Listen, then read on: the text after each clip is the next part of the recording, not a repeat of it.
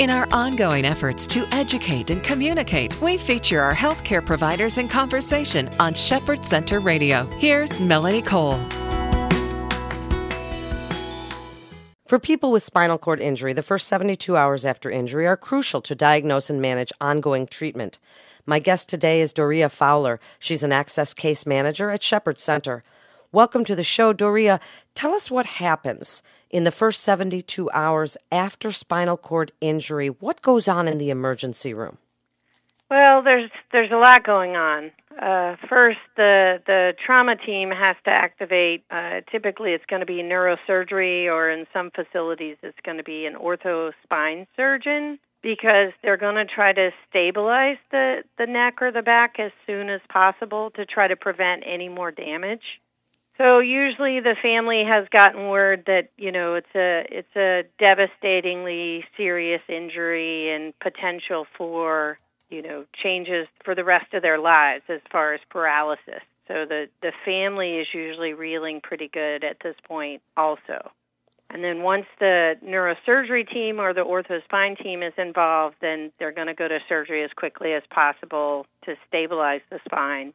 And then there's all the hopefulness that happens in the family, that hopefully after the surgery that their spine will be able to recover, or at least the bony parts will, and then hopefully the neurologic injury of the spinal cord will recover. So that was going to be my next question, does the family quite often say to you and to the doctors, but there's still hope, right? I mean, this is not a permanent condition, or the surgery can fix this, or will it continue to get better? And how do you answer them when they ask these questions?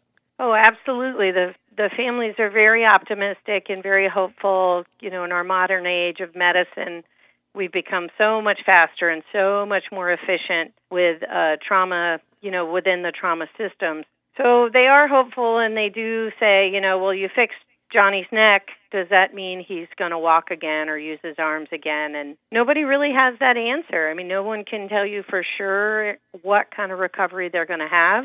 And as a medical profession, we can fix the broken pieces, we can fix the bones, but again, we can't repair the spinal cord. So it's a wait and see. And no one really knows what kind of recovery they're going to have. And it can take up to 2 years for you to actually have any recovery. Explain just a little bit in a short period of time about some of the types and levels of spinal cord injury so that family members can sort of get a general working idea of what a cervical spinal cord injury might do to the patient, or what a sacral spinal cord injury might do to the patient, sort of what they can expect. Yeah, well, the higher the injury is in the body, the less control your brain has. So if you have a cervical injury, that's in the neck, and that's going to affect your ability to move your arms and your legs. And then lower in the neck, obviously, you do have some arm function, but it's not 100%. It's not normal.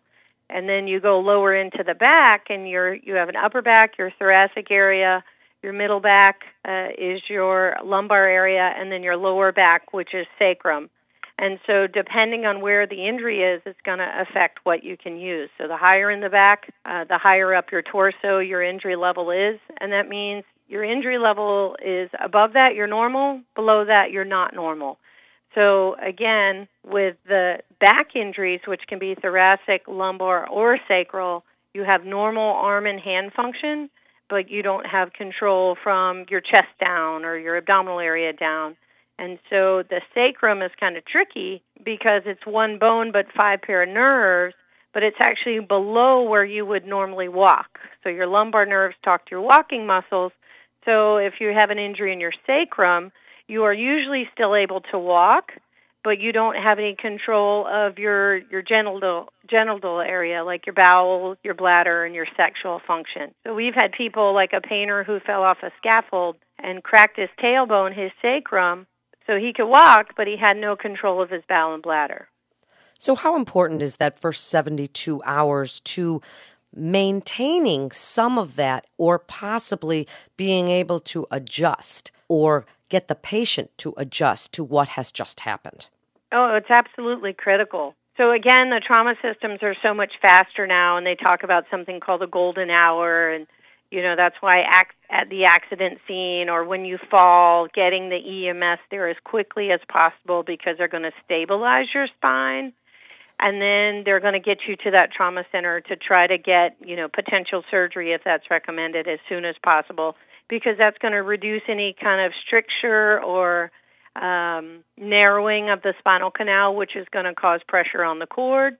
And then there's a secondary injury where you can have cellular death because of the swelling or the pressure on the cord, and it doesn't get the right blood flow to oxygenate the cord. So getting to that trauma system as quickly as possible is going to reduce those complications, and then you would have hopefully a less severe injury. So I think you mentioned before complete versus incomplete types of injuries, and that can determine how quickly you get that trauma care, whether you're a complete injury or you convert to an incomplete injury.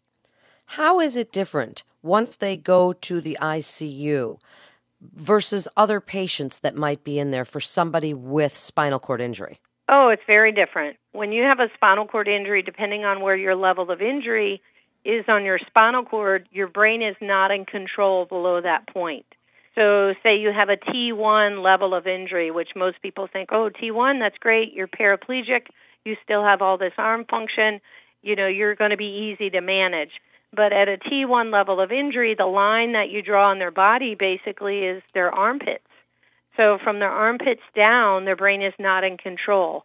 So that's going to affect your blood pressure, it's going to affect your breathing, it's going to affect your bowel and bladder, and those are things that aren't usually a problem with a different type of patient in that ICU, because maybe they had, a fall and they had a fractured hip, or, they had a heart attack, or they even had a stroke. Their brain is basically in control of their body.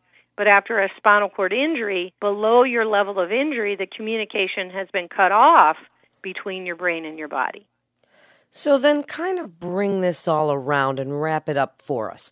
In that first 72 hours, the importance of getting that diagnosis and getting to the family to get them to sort of understand and cope with what's happening. What do you do every single day, Doria?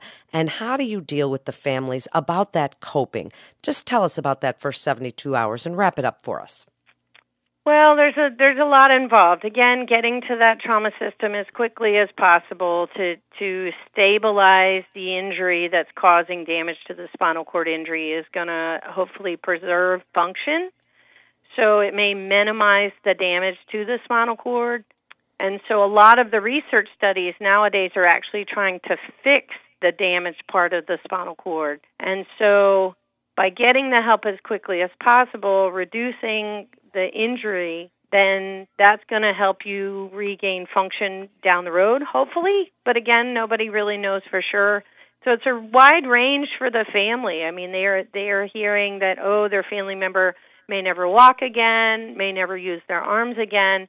And then once they have surgery and the healing begins, then they might get small increments of function back. It could be movement, it could be feeling, it could be a little bit of both, it could be a lot of both.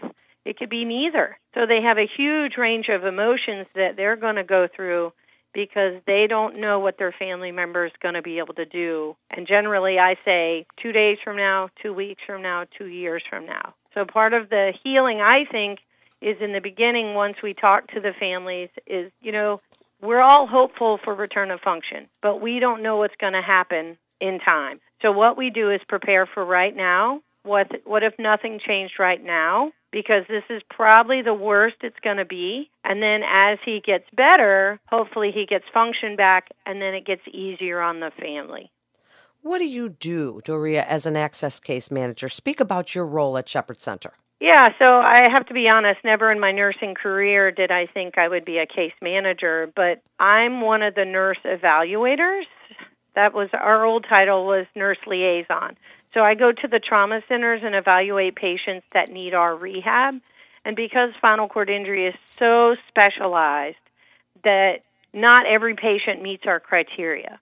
So I go to the trauma centers, evaluate the patients, and make sure that we can give them the rehab that they need. And so if they don't need us, I recommend other facilities. So in that realm, I'm starting the case management, But if they do need us, then I start the process with helping the family figure out what their family member is going to need down the road and what the next level is going to look like after that trauma center. So rehab and then potentially home after rehab. So I'm actually starting case management the first day I go see the patient. So that's when our title changed to Access Case Manager. Wow, that is really great information. Thank you so much for being with us today. You're listening to Shepherd Center Radio, and for more information, you can go to shepherd.org. That's shepherd.org. This is Melanie Cole. Thanks so much for listening.